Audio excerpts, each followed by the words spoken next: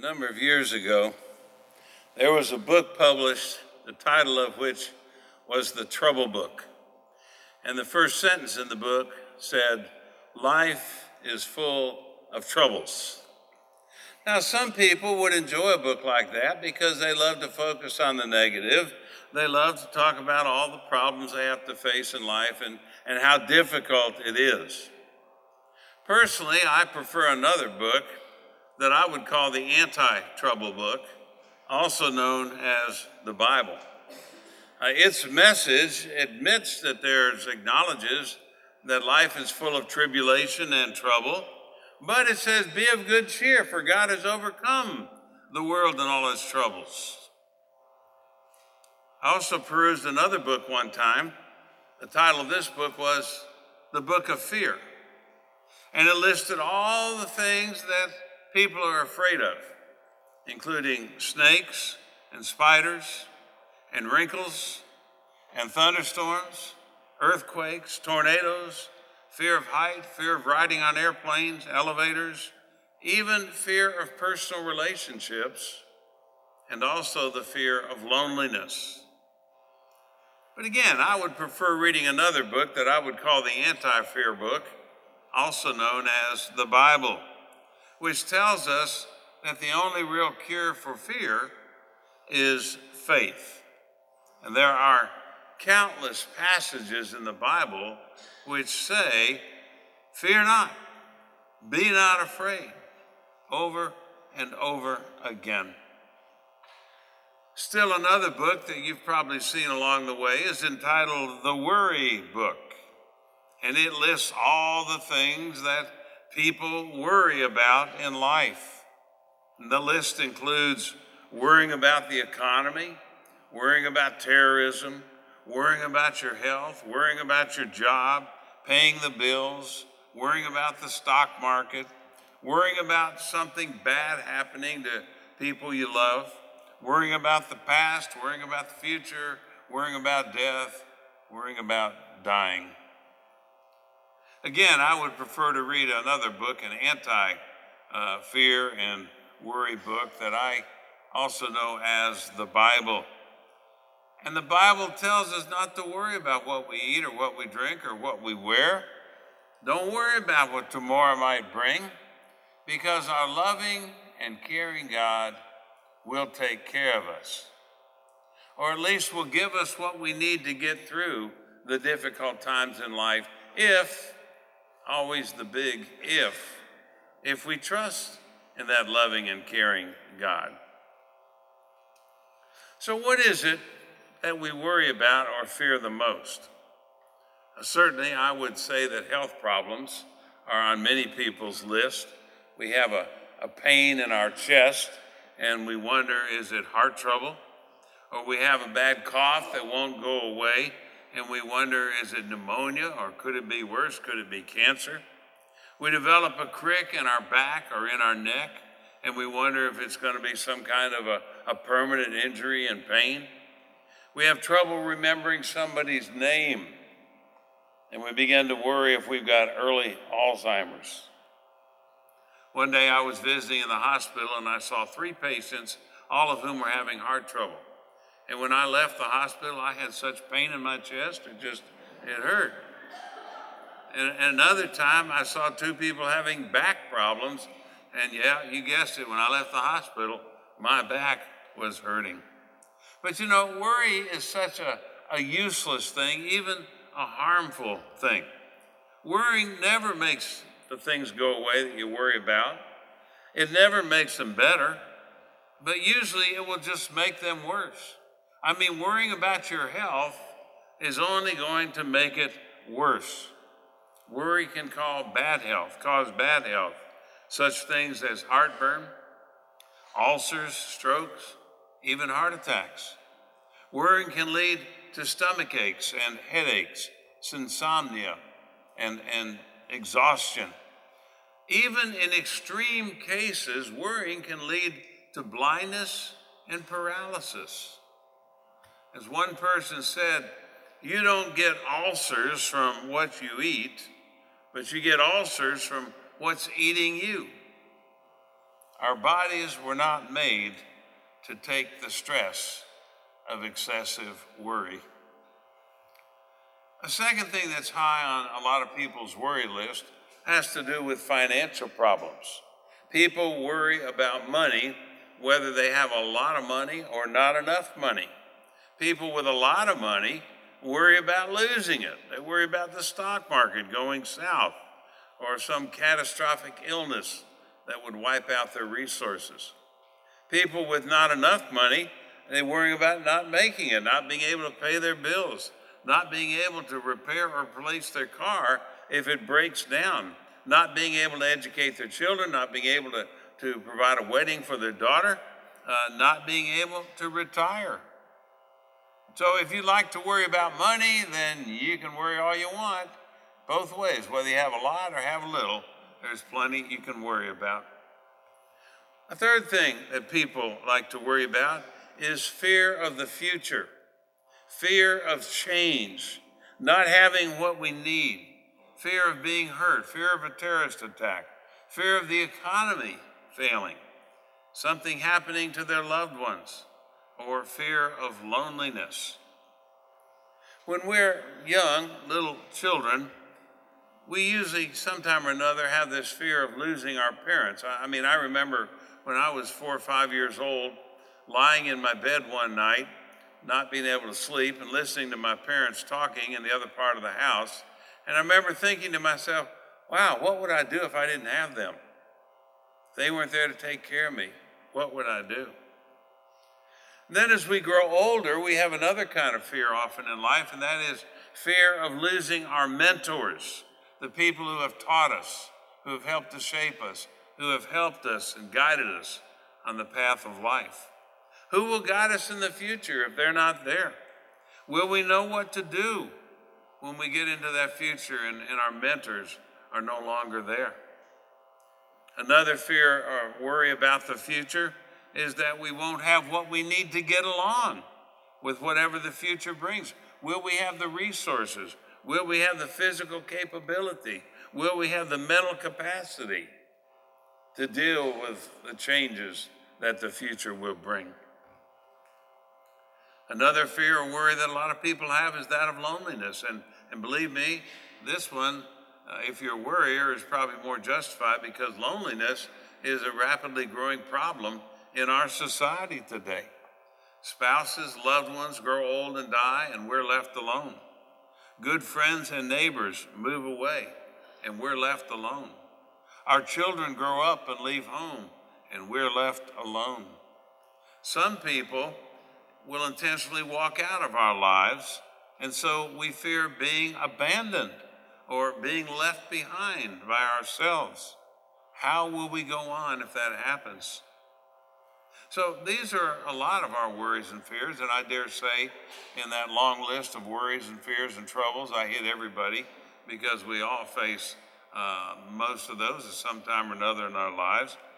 But if you think about it, if you think about worrying and being afraid, at least from my faith point of view, it says when we worry and are fearful, we really are practicing atheism. We're acting as if there was no God. Or at best, even if we think there's a God or believe there's a God, we're acting in a way that doesn't trust God when we worry and fear. We're saying, in effect, okay, I believe there's a God, but I don't necessarily think God's going to keep his word or the promises that he makes. God's not going to do what he says he's going to do. It's all up to me. I've got to do it myself. How many people say that they believe in God and even sing songs about their faith in God? But when it comes to the way they live their lives, especially in the midst of life's troubles, their worries and fears show that they're actually practicing atheists because their faith in God is not really faith. It's just belief in God, but they're not trusting that God. The Bible tells us over and over again how important we human beings are, the most important creatures that God has created. And God promises repeatedly in the scriptures that he will take care of us if we will trust him. the old covenant with Abraham, the new covenant with Jesus.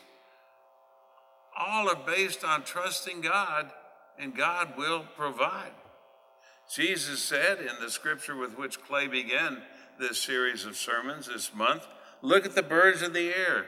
They don't worry about what they eat or what they'll drink or what they will wear. They don't reap or sow or store up food, for your heavenly Father feeds them. And are you not of more value than they are? Will all of your worries add one dimension to your life? Jesus asks. It reminds me of a little poem that I always thought was kind of cute, but also had a pretty big message. Said the robin to the sparrow, I should really like to know why these anxious human beings rush around and worry so. Said the sparrow to the robin, friend, I think that it must be that they have no heavenly Father, such as cares for you and me. So I do believe that worry and fear are forms of practicing atheism, not trusting God. So in light of this, I want to look at a few of the more than 7,000 promises that God makes to us in the Bible. I can't cover all of them today. I know you'd like me to, but I'm just going to cover a few to give you a little sample of that. And the first one I want to talk about is God's promise about the future, and especially when we worry or fear being abandoned or being alone in the future. What does God say to that? God says, I will always be with you. None of us knows for sure what problems or troubles or experiences we're going to face tomorrow and in the tomorrows to come after that. But we do know one thing, we don't have to go through whatever it is by ourselves, because God promises us He will always be with us. God says, when you go through deep waters and great troubles, I will be with you. When you go through rivers of difficulty, you will not drown. When you walk through the fires of oppression, you will not be burned up. If we really believe that, and when I say really believe it, I mean trust it. Trust it, not just say, yeah, that's true, but do we trust it? Then we wouldn't worry about or fear the future, as we so often do. Faith, sincere and genuine faith, is the only antidote for fear. Another promise that God makes to us in response to our worries and fears about, for example, our mentors or our guides that we don't think will be there in the future, is that God will not only be with us, but God will guide us through whatever changes, through whatever experiences life may bring. My father was my greatest mentor. He was my rock of Gibraltar. And when he died suddenly of a heart attack, it was a great shock and a tragic loss to me. To whom would I now turn when I needed advice, when I needed help and guidance, not to mention encouragement? Oh, I still had Dr. Herman Norton, who was a member of Woodmont Christian Church, Dean of the Disciples Divinity House, and very close to me. I had some other older ministers that were there I could turn to. I even had some older members of my church that were sort of like mentors to me as a young minister. But all of those are now gone, completely gone. So am I alone? Am I left alone now to make it through this world on my own? Of course not. I still have and always will have God, the God who promises, I will guide you along the best pathway for your life. I will advise you and watch over you. The psalmist says that. I certainly believe it. I know it from experience that the Lord will show you the right way. A third promise of God's is that you can trust me. God says you can always trust me. I don't know if you can say that of anybody else, that you can always, no matter what, trust him, but you can say that of God. But how many of us honestly, truly, sincerely believe that and live every day trusting God no matter what happens? Instead, how many of us, to be honest, put more trust in our money or in our influence or in our friends or especially in ourselves, more trust in that than we do in God. But you know, your money can run out, your influence can gradually evaporate, your friends can let you down, and even your own wisdom and power is not infallible. And so the Bible, in all of its wisdom, says, trust in the Lord with all your heart and do not rely on your own judgment. That's why people of faith have sung for generations. Many of you, just like myself, we've sung it. We've loved this song. It says, I don't know about tomorrow. I just live from day to day. I don't borrow from its sunshine, for the skies may turn to gray. I don't worry o'er the future, for I know what Jesus said, and today I'll walk beside him, for he knows what is ahead. Many things about tomorrow I don't seem to understand, but I know who holds tomorrow, and I know who holds my hand. God also makes another promise.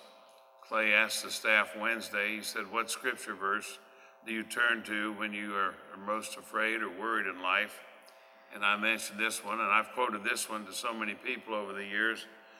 It's 1 Corinthians 10:13, where we are promised that God will never let us have a problem or a burden in life that is greater than we can handle with his help. And the important part of that verse is the with his help part of it. If we truly believe and trust God, God will show us a way through whatever we're facing and will give us the resources we need. And when life shuts a door in our face, God will open a window, or God will open another door. And I've discovered from my own experience that when that happens, the way that God opens is so much better than the old way was going to be anyhow, good as it might have been. God always has a better idea. I can't tell you the number of times that I've gotten up and looked at my schedule over the years and looked at everything I had to do in a day and thought to myself, there's no way I can do all that. But I stop and I just say to the Lord, you called me into this ministry, and if I'm supposed to do all this, I'm counting on you to help me get it done. And never once in all those 50 years of ministry have I ever not gotten through the day. And even sometimes achieved more than I had that I was supposed to do. You can trust God's promises. And one of those promises, God says, you can trust me. So you can trust God. Another of the promises, God says, I will take care of you. God says, listen, I have upheld you since you were conceived. I have taken care of you from your birth. Even when you are old, I will do the same. Even when your hair has turned gray, I will take care of you. I made you. I will take care of you. No one is equal to me or like me, says the Lord. When our parents are gone, when our kids have grown and left home, when our friends have died or moved away, God will still be there. And I have one other thought to share with you that to me kind of wraps up this whole month of sermons that Clay's been doing. I think he may have one more next Sunday on Palm Sunday. But this may be the most important thought of all, at least as far as I'm concerned. And that is that all the things we talk about that we fear, that we worry about, that we let spoil our day, ruin our life because we worry about them so much, all those things have to do with the body, with our physical, material well-being. But Jesus said, Matthew 10:28, do not fear those who kill the body but cannot kill the soul. I hope you'll take that as a memory verse today, and that you'll remember it every time you're facing what you think is an impossible situation in life. Matthew 10:28. If we're to worry about anything or be afraid of anything, it should be those things or those people who can destroy our eternal souls. Because our physical life in this world, even if we live to be 100 or more, is a bleep on the screen in the face of eternity. So as Jesus said, don't worry about your body. Instead, be concerned about your immortal soul, your eternal soul. Or another way that Jesus put it, he said, seek first the kingdom of God and his righteousness, and everything else will be taken care of. Our first and foremost concern every day that we live, first thing when we wake up all day long, should be our relationship with God.